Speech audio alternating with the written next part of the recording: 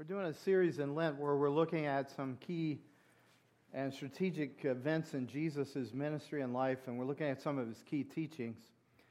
We come today to John chapter 9, and we're looking at one of the stories of healing that Jesus did.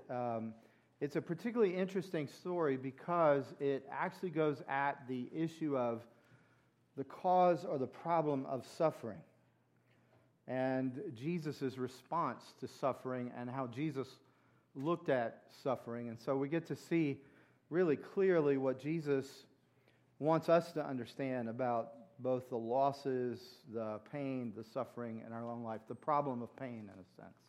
So let's read God's Word together. I like it when you read out loud with me. I just think it's good for us as a congregation to read God's Word together. And so let's read it out loud together. As he passed by, he saw a man blind from birth. And his disciples asked him, "Rabbi, who sinned, this man or his parents, that he was born blind?" Jesus answered, "It was not that this man sinned or his parents, but that the works of God might be displayed in him. We must work the works of him who sent me while it is day. Night is coming when no one can work. As long as I am in the world, I am the light of the world." Having said these things, he spit on the ground and made mud with the saliva. And he anointed the man's eyes with the mud and said to him, "Go, wash in the pool of Siloam," which means sent. So he went and washed and came back seeing. The neighbors and those who had seen him before as a beggar were saying, Is not the man who used to sit and beg?" Some said, "It is he." Others said, "No, but he is like him." He kept saying, "I am the man." So they said to him, "Then how were your eyes opened?" He answered, "The man called Jesus made mud and anointed my eyes and said to me, 'Go to Siloam and wash.' So I went and washed and received my sight." They said to him, "Where is he?" He said, "I do not know." This story of the healing of a man born blind is prefaced or is set in the context of the question, why is he blind? Did his parents sin? Did he sin? Now, the lesson in many ways here is really a teaching and a lesson for those of us who really love Jesus. It's not necessarily a teaching that the whole world's going to understand, but it is a teaching for someone who says, "I really want to follow you, Jesus. I really want to know you. I want to love you all my days. I want to trust you all my days." And so the end goal of this teaching is not only how will you handle your suffering, but what will you be for others in the midst of their suffering? Jesus has an interesting phrase that he says here, "As long as I am in the world, I am the light of the world." So therefore, in some way, he's saying, then you become the light of the world. So how you handle your suffering and how you handle other people's suffering then becomes everything for others to see the light of the Lord Jesus in you. So that we as Christ's followers, we don't get elated or excited when suffering happens, nor do we become overwhelmed or overcome by suffering when suffering happens. We get this sense of a quiet power that when we are suffering, when others are suffering, we have a source of power that sustains us, that maintains us, that allows us even to handle the most unexpected circumstances. That there is, because we have experienced the abiding presence of God, we become an abiding presence in the face of suffering in others. We have a conscious, not an unconscious, but a conscious reflexiveness about even the words that we say when other people are suffering. One of the great passages of Scripture is Romans 8:28. In all things, we know that God works together for good. But when you say that in a trite way or in a superficial way, when someone else is suffering, then you are no longer the light of the world. You are salt in the wound. You're basically telling them what so many others will tell them. If you had enough faith, if you're smart enough, if you were strong enough, if you were mature enough, this wouldn't bother you so much as it does. So instead of being a light and a comfort, instead of being a quiet power, many of us have experienced the counsel of others that make us want to never be counseled again. And many of us have counseled others in ways that we ourselves would not want to be counseled. And so this passage of Scripture is important, not only for the fact that it demonstrates the messianic power of Jesus to turn blind eyes into sight, but also to speak to us about how God actually works in the midst of our suffering. You know, you can't live in this life, you can't live in ministry and not encounter sad stories. I was thinking back over the last 13 years of ministry here, and I've seen teenagers die from sicknesses that we prayed, that we fasted, that we sought the Lord in every way, and we fought together to see them overcome. I've seen families go through the terrible, unexpected loss of an overdose of their kids after they had gotten clean. I've seen, the natural consequences that life comes to an end even for great people. This past week and even in these past months, we've had a number of funerals. And every single funeral always affects me in a pretty deep way, but especially this last couple of weeks, one of the real great men of God of this church passed away, Jose Quinones. And he was just one of the most wonderful, godly men that I've ever met in my life. And he was, for me, one of my very first cheerleaders at this church. I remember when I first came here, I so much wanted to see the Holy Spirit move in worship. I wanted to see people be able to shout and lift their hands and glorify God in worship. I wanted to see an attitude and atmosphere of prayer in the worship services. And I remember one of the things that opened the door for the Spirit to come in a powerful way was the way that Jose used to take up the offering. You wouldn't expect the offering to be a moment of Pentecostal power, but he would take up the offering, and as he's taking up the offering, the Spirit of the Lord would fall on him. He began to pray in tongues, in Spanish, in English, and any other language that came out as he was doing it. And it was just awesome, and we all knew, whether we understood what he was saying or not, we knew the presence of the Lord was upon the offering. And it would open up the whole service, and people would realize this is a place for the Spirit. This is a place for the presence of the Lord. And though he lived such a full life and was so dearly loved by family and friends, death still is an enemy. It is not the circle of life. It is not Lion King theology. It is an enemy. And every time we see it, we realize that we are still groaning and still longing for the Lord to come and make things right. And so it's easy for us, as we go through either ultimate type suffering or temporary suffering, it's easy for us to say, why do you let that happen, God? Why do you allow it? Why do you not stop it? You have the power to prevent it. Why do you not do so? Well, there's sort of two coping mechanisms that all of us gravitate towards one time or another in our lives. And someone was sharing this the other day, that there's graffiti in New York City and the boroughs all over, and there was this one really big one that said, "Life is hard and then you die." And a pastor was speaking on this, and he said, you know that you're a grown-up when that no longer affects you. And maybe the graffiti was, life sucks and then you die. And you look at that and you go, yeah, that's right. Because there's something in most of us that eventually we allow cynicism to be our adult world. We get cynical. We say, I hope for the best, but I expect the worst. And we get to where we no longer have really an expectancy of anything turning out really well. But usually the reason we get to cynicism is that we started with romanticism. Every single one of us, for some reason, in our heart of hearts, believe that life should turn out like a Disney movie.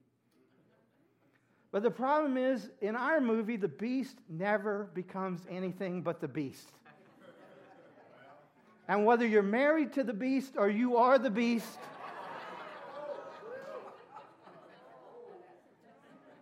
eventually you become cynical that he or she are ever going to change. And it doesn't matter how many rose petals fall to the ground. Now all you can see on the rose is the thorn anyway. Come on. You have to understand that most of us do not realize that our worldviews have been and continue to be evolving according to our pain, according to our disappointments, according to what did not happen that we expected to happen, the things that we thought and invested in that didn't turn out the way we thought they should. And here's the thing, is you do not have a limitless capacity for passion. You have a limited capacity for passion. And so if you give yourself over to things that take up a lot of space in your soul, such as protective devices, cynicism, bitterness, resentment, unforgiveness, anxiety, depression, self-pity, if you give yourself over to those things, they take up all the space. So that even when the Holy Spirit begins to pour out the goodness of the Lord, you no longer have space for it. Though you might feel it for a moment, it spills out and you're back to living in that cynical, skeptical, self-protective way. See, Jesus, when they asked him, why is this man blind? And the disciples said, who sinned? Did he sin? See, that's a very skeptical answer. Did his parents sin? Very skeptical answer. They're saying in their minds, there's a cause for this blindness. There's a superficial answer. If we can pinpoint who sinned, then we can blame them. Well, and Jesus says neither. So what he's saying is in this question, there are two false understandings of suffering. And there may be many more than two, but here are the two that Jesus presents and that the Gospel of John presents. And the two are anger and guilt. Now, this is a fairly interesting thing in humans. Have you ever felt, and you don't have to hold up your hand, we can see it, you've ever felt spite? You ever heard that saying, you cut your nose off to spite your own face? Well, spite is defined as so wanting to hurt someone else that you will hurt yourself. Most of us, when it comes to revenge, when it comes to getting even, when it comes to settling the score, spite is what arises, not justice. So I was listening to a radio program yesterday, and they were studying spite. And one of the leaders in the field of biology said that they have never, ever observed spite in any animals. There are many animals that are meaner than humans, he said. But not a one of them will ever do anything that is not to their advantage, whether it's food or shelter or whatever it might be. They will never hurt themselves to hurt another. Only humans will do that. You understand, we are broken people. That we could even fathom doing something like that is not instinct. It's sin. And it's sinfulness. And so what Jesus portrays here, what is portrayed by the writer, John here, is that when we look at suffering, we look at it from a distorted worldview.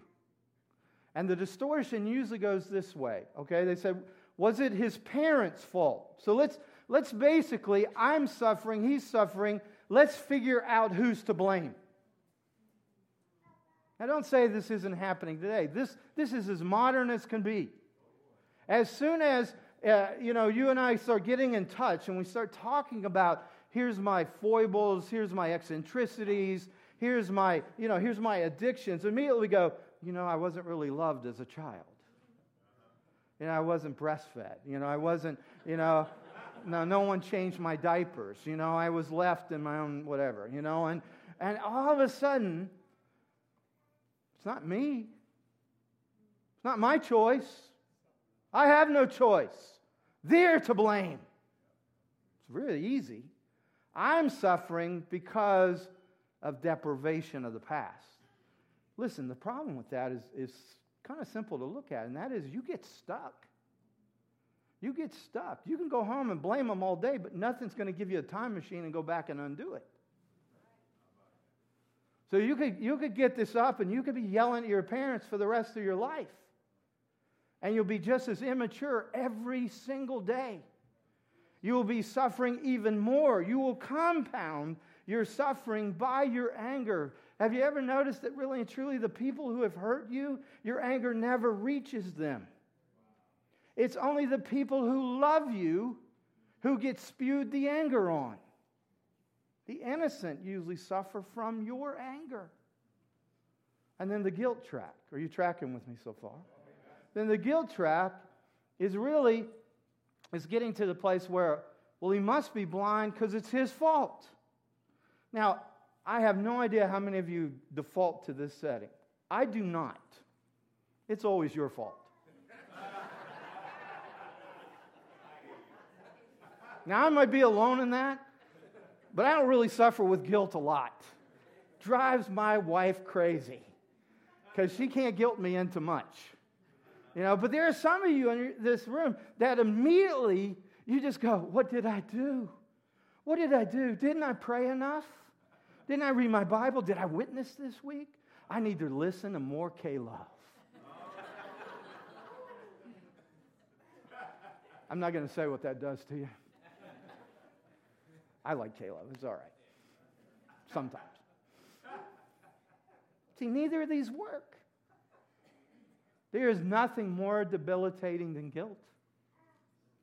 It makes you feel sorry for yourself. It makes you feel like it's never going to change.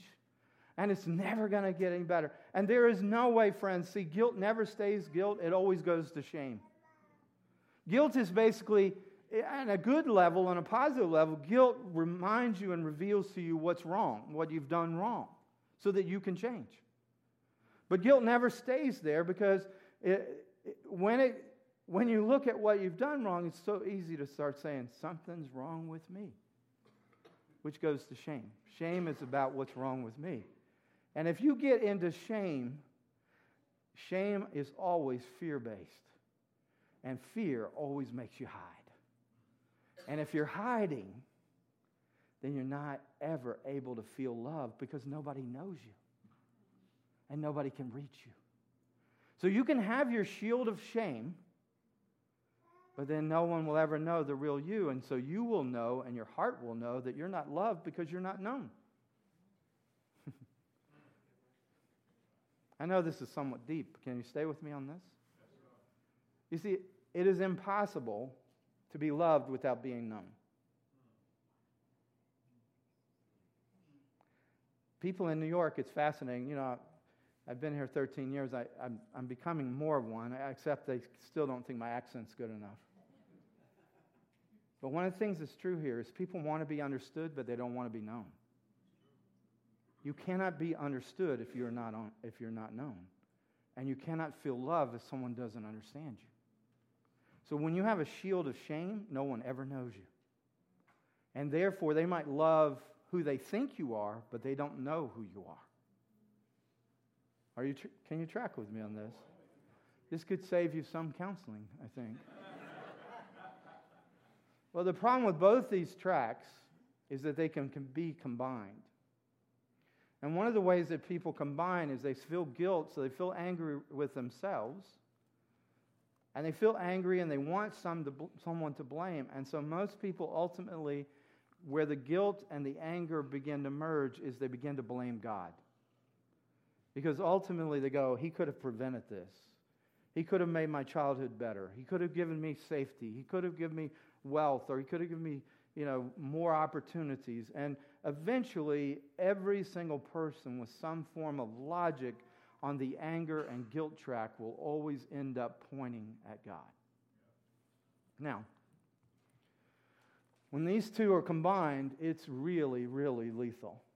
What we see in our current culture is actually an expression of the two questions that the disciples asked. There's a false ideology that many people in our society, in their superficiality, will say, look at me, I'm successful, I work hard.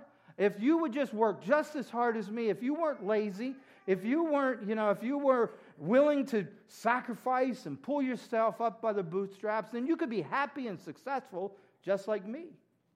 And then you look at the other side of the aisle, and you have people that say, you're such victims. Everybody's a victim, and if anybody else is successful, it's because they've taken it from you. See, their being rich, their being happy means you can't be rich, and you can't be happy. Now, if you don't see that in our society, you're not looking. It's both the anger track and the guilt track. And it comes together to divide us and to give us superficial answers to complex questions. Jesus says neither track is correct. He says it's not that simplistic. Now, let me just throw one more element out here. We as believers, as Bible people, we believe there's a supernatural element to evil. We believe that there is a personal enemy. In the Bible, he's called Satan. He's the accuser. He's the tempter. He's the deceiver. He's the devil himself. And so, in many ways, modern people, by dismissing the supernatural, have actually become simplistic and naive. Notice, when there's a serial killer, what do they immediately do? They investigate his childhood. It's almost as if we can't define evil today without saying there are mitigating circumstances. Instead of realizing there's evil and there's an enemy. And that enemy hates God, and because you love God, he hates you. And he has strategies.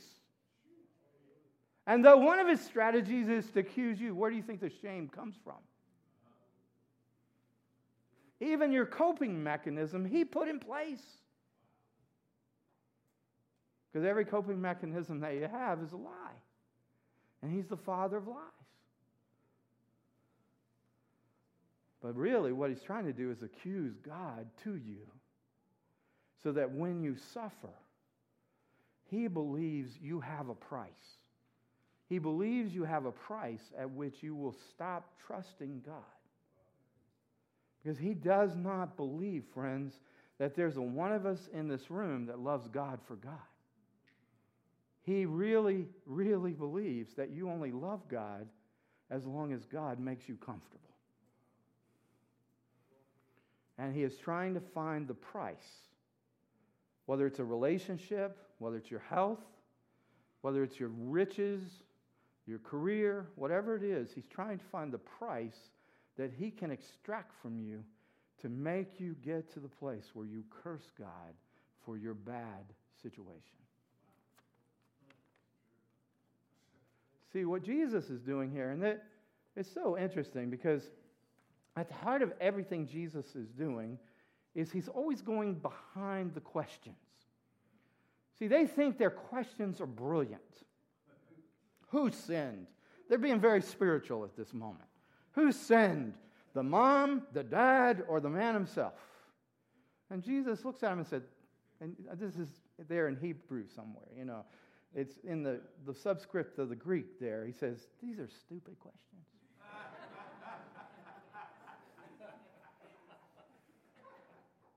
Because he doesn't answer them. Neither. Right? I mean, and neither means that was not a good question. So what's he doing? Well, what he's doing is he's forcing his disciples, and he's going to force you to look at your unexamined beliefs that prompt those questions. Your presuppositions, your assumptions, your premises, the things that you believe, you think are true. You see, every question that ever comes out of your mouth is coming from a belief. It's coming from a worldview. It's coming from the way you look at reality. And the problem is that in your pain, in your suffering, and other people's suffering, it has warped your view. There is a reason why this story is about a blind man. It's because all of us are spiritually blind. It's so clear he's physically blind, but it wasn't so clear that the disciples were spiritually blind. And yet Jesus shows them their blindness. See, in a way, what Jesus is uncovering here is that when you ask, why does this happen to me? Why does this happen? Why do you not prevent this? It's basically you're manifesting the assumption that God owes you something. You owe me. You owe me a comfortable life. You owe me a success. You owe me health. You owe me. When I say why, I'm saying something has happened that is not in accordance with the way I look at things. And so, God, you must answer to me. And Jesus says, your assumption is totally wrong. Well, think about it with me. You may want to leave right now, but because it's going to get worse. Think about this. You and I, we have a God who created us. He sustains us. And every breath you're taking is because of the omnipresence of God. God is present in an omnipresent way everywhere, every breath. He's oxygen. He sustains you. He cares for you all the time. What He asks of you or calls you to is therefore to love Him because of who He is, to serve Him because of who He is, and even to joyfully obey Him because of who He is. But yet, every single day of your life, my life, I've thwarted, you've thwarted His loving authority, His interventions in our life, and we assume, even though we've thwarted Him, that He owes us. The relationship, therefore, of sin to suffering is actually rather complex, because if it were direct, none of us would be here.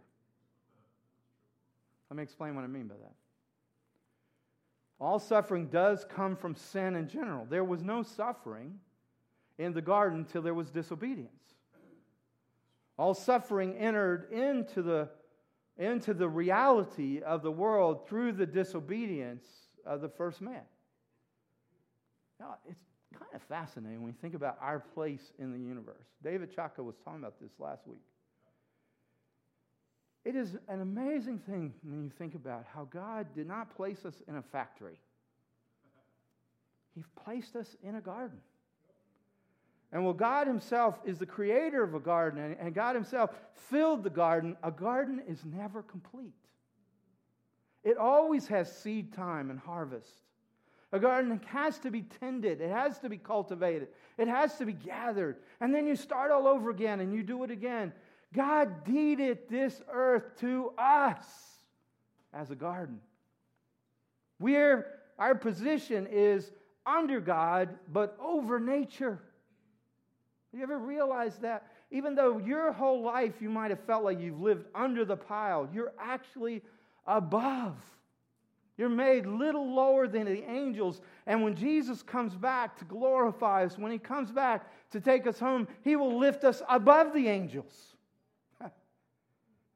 C.S. Lewis, I don't know if this helps you, but in my mind, I sometimes have to think of who I will be instead of just who I am. What C.S. Lewis says, if you could see yourself now as you will be in glory, which is the promise of God. If you see yourself as you will be in glory, he said, you would fall down and worship yourself right now. Some of you do that already, but you shouldn't. And why shouldn't you? Well, because we're still living under the curse that took place in Genesis 3 in the rebellion. And God spoke over this nature to whom, that we had been deeded. He spoke over it. He said, this thing's never going to work right again until He returns. Even that powerful verse that we use in Romans 8:28 is preceded by prayer. It says, you do not know how to pray as you ought. So somehow us learning to pray as we ought is connected to God working all things together for good. In other words, the garden is a collaborative effort. You are still called to exhibit rulership, reign in the kingdom way over the garden, to return the garden to its glory, to pray into existence the things that God, the head gardener, wants. You have a role. You have a function.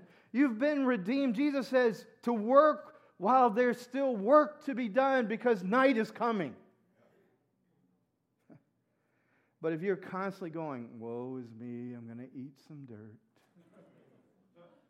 I'm just a worm. You'll think you have no position, that you have no power. Or if you use anger, and anger is your motivation for gardening, then you will destroy things that you think are weeds that might be flowers. Because the only one who has a true view of reality is God. No one else has an accurate world and life view. Only God does. You can only see in a glass dimly. I mean, if you want to look at this, it's throughout the Scripture, but the idea that your individual suffering is not is not directly caused by sin in particular. There's a general sense that we suffer because of what happened with Adam and Eve, but in terms of the particular sins creating a reality, the Bible never teaches that. For example, when you were a kid, you might have stolen some candy from a store or whatever, or taken something just either for the thrill of it or because you didn't have enough money or whatever it was. You didn't suddenly become blind because you stole.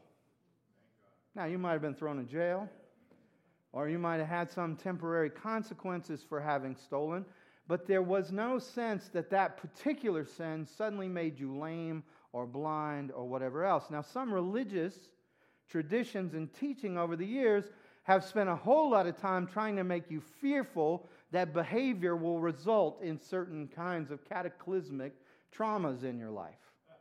For example, there's a whole teaching about blindness and other stuff that people said that if you did this, you will become blind. And some of you are surprised that you're not blind today. I discern that some of you know what I'm talking about right now. You see, that's false teaching that says a particular sin will create this particular consequence because God loves to punish. God doesn't love to punish. You see, Job takes this angry approach to God in the book of Job that we studied together. He says, vindicate me, God. I'm not guilty.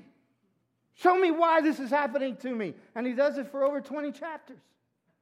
And then his friends look at Job and they see this anger in Job, and Job's upset.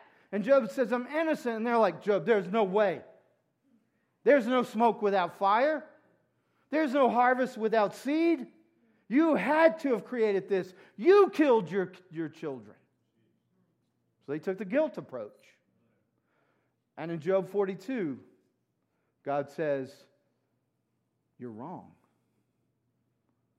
Job did not do what was wrong in my eyes. He did not cause this. Job is blameless. Now, blameless doesn't mean sinless. Blameless means that there was no particular sin that created these consequences.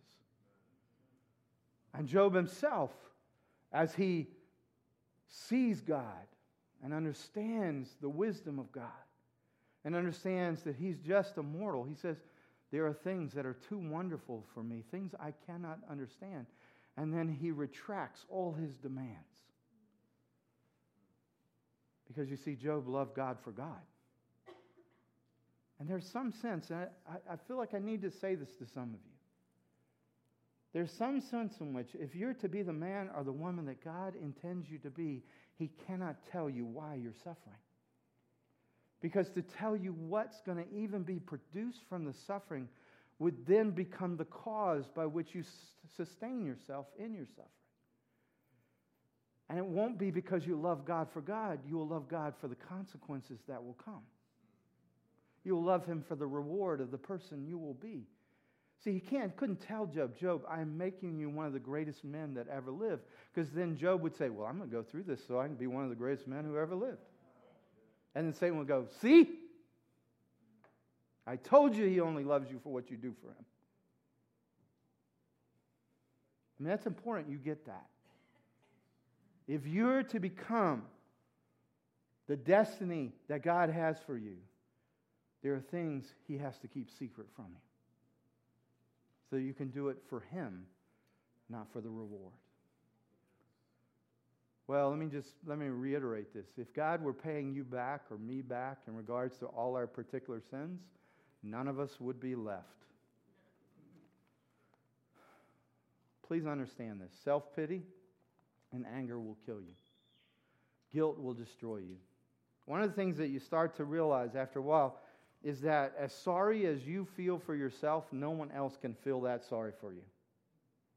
And even if they do, it doesn't feel like love. It feels like condescension. Poor you.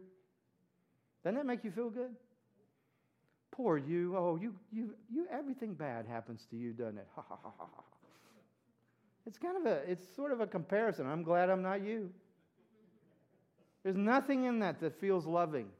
So when you are feeling sorry for yourself, you now have a shield up that no one can love you through.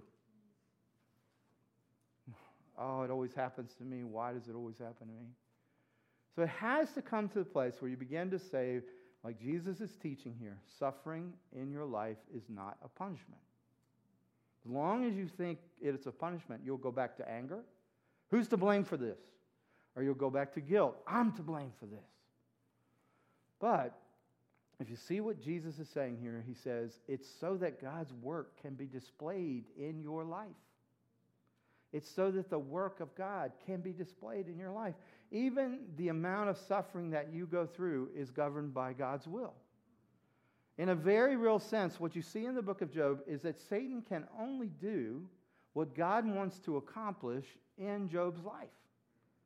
He can do no more than that. As a matter of fact, even in our Savior's death, only death could do so much in His life. It could only do what needed to be done to accomplish the redemption from sin and death for us. And as soon as that was accomplished, the exaltation of Jesus began.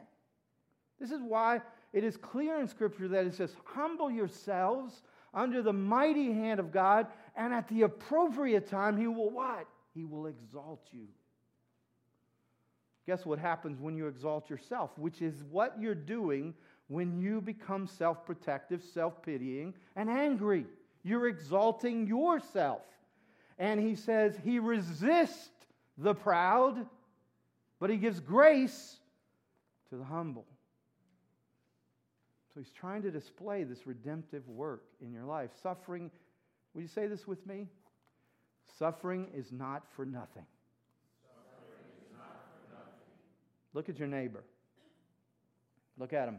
Yeah, you're like, what? See if they're awake.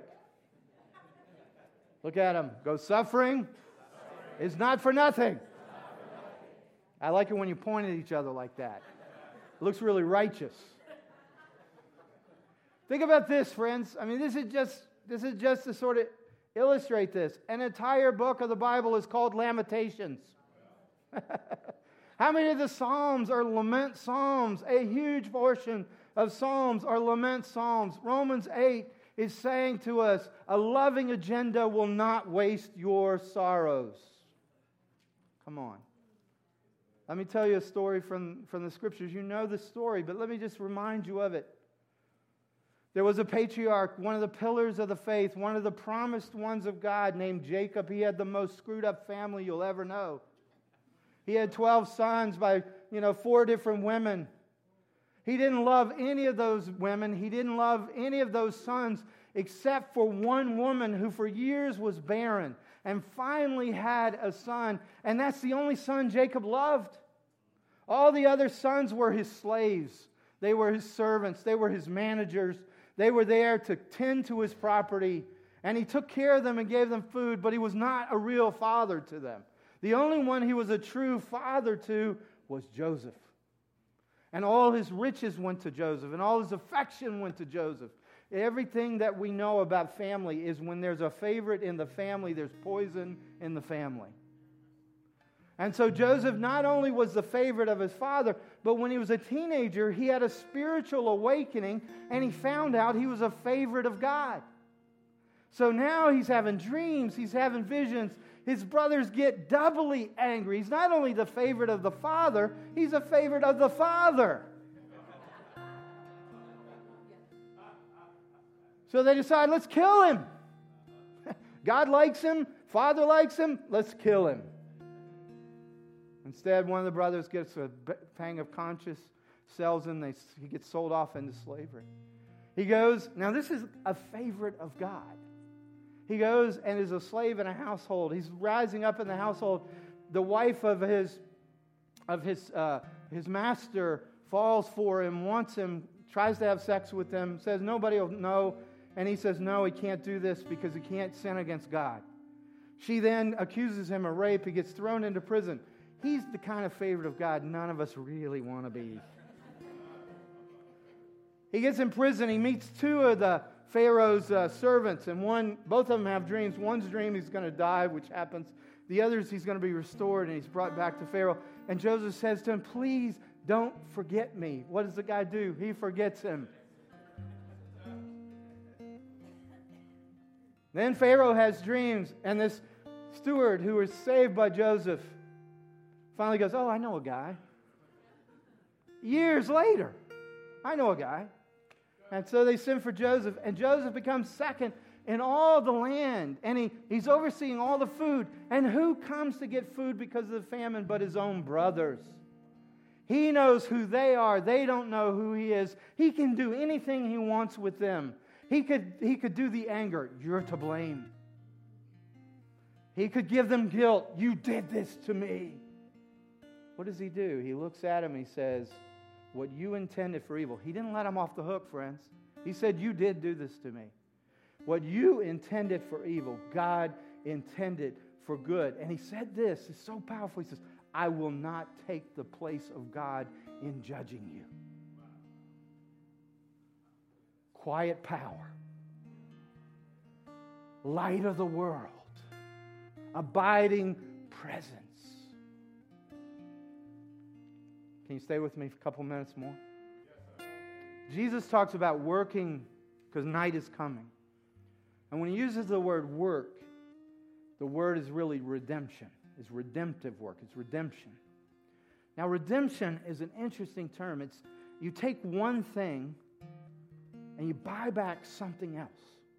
And I can never forget, as a kid, we were very poor, but there were grocery stores that had green stamps. And so for every food that you bought, they gave you stamps. Now, the store where you could turn in the stamps was called the Redemption Center. Now, the stamps to me look like worthless pieces of junk. All right? But at the Redemption Center were baseball gloves. And my mom took like a wheelbarrow full of green stamps, and she got me a baseball mitt. She took something that they said had value and got from that Redemption Center something that was valuable to me. What Jesus is doing is he's taking us, who many of us have no value, feel like we have no worth, and he's saying, you are worth my life. I have set your value.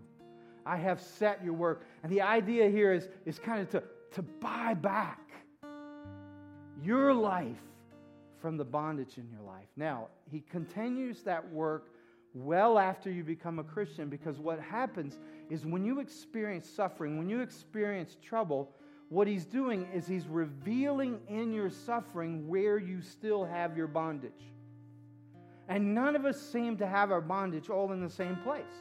For example, my wife sometimes will have something happen to her, and she'll go, "Why does this always happen to me?"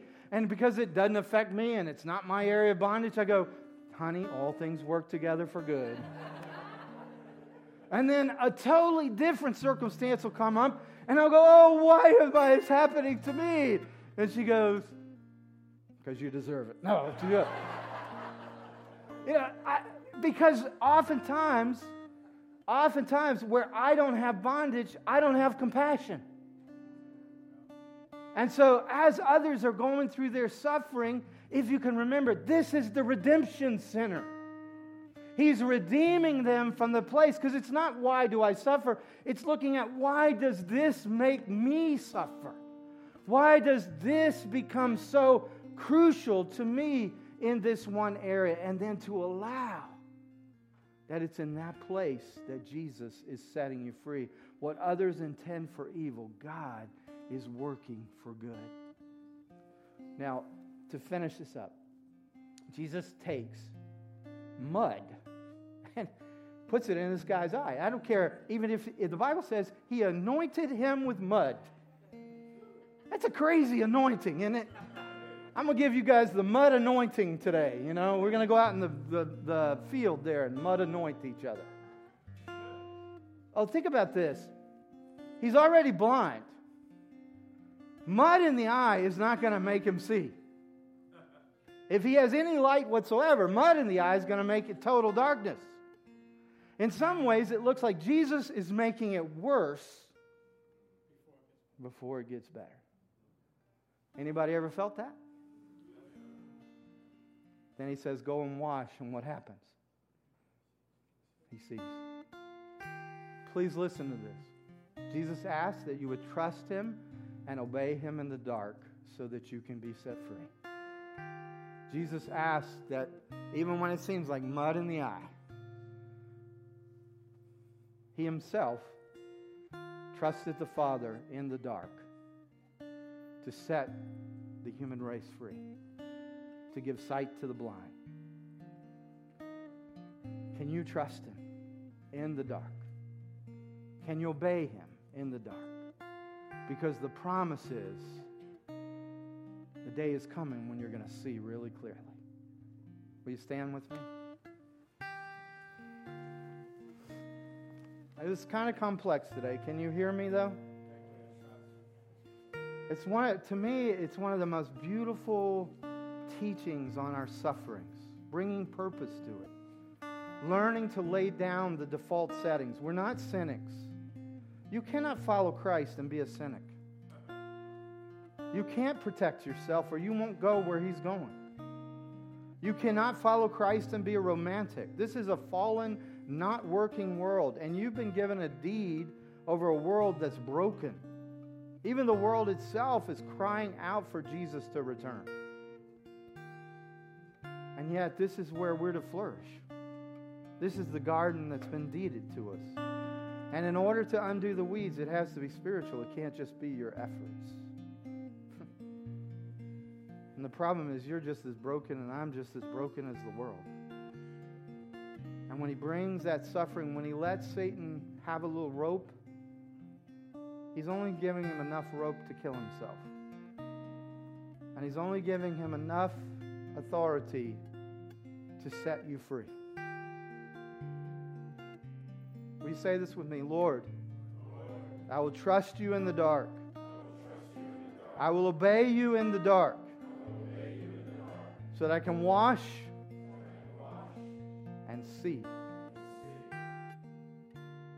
Can you get that picture? He sent him to the pool, washed the mud out of his eyes. He had his sight. He was so changed that his neighbors didn't recognize him. He had an abiding presence. He had a light in his eyes. And he had a quiet power. May that be so of each of us today. Would you receive that? In Jesus' name. Amen. God bless you. Glad you were here today. We'll see you next week.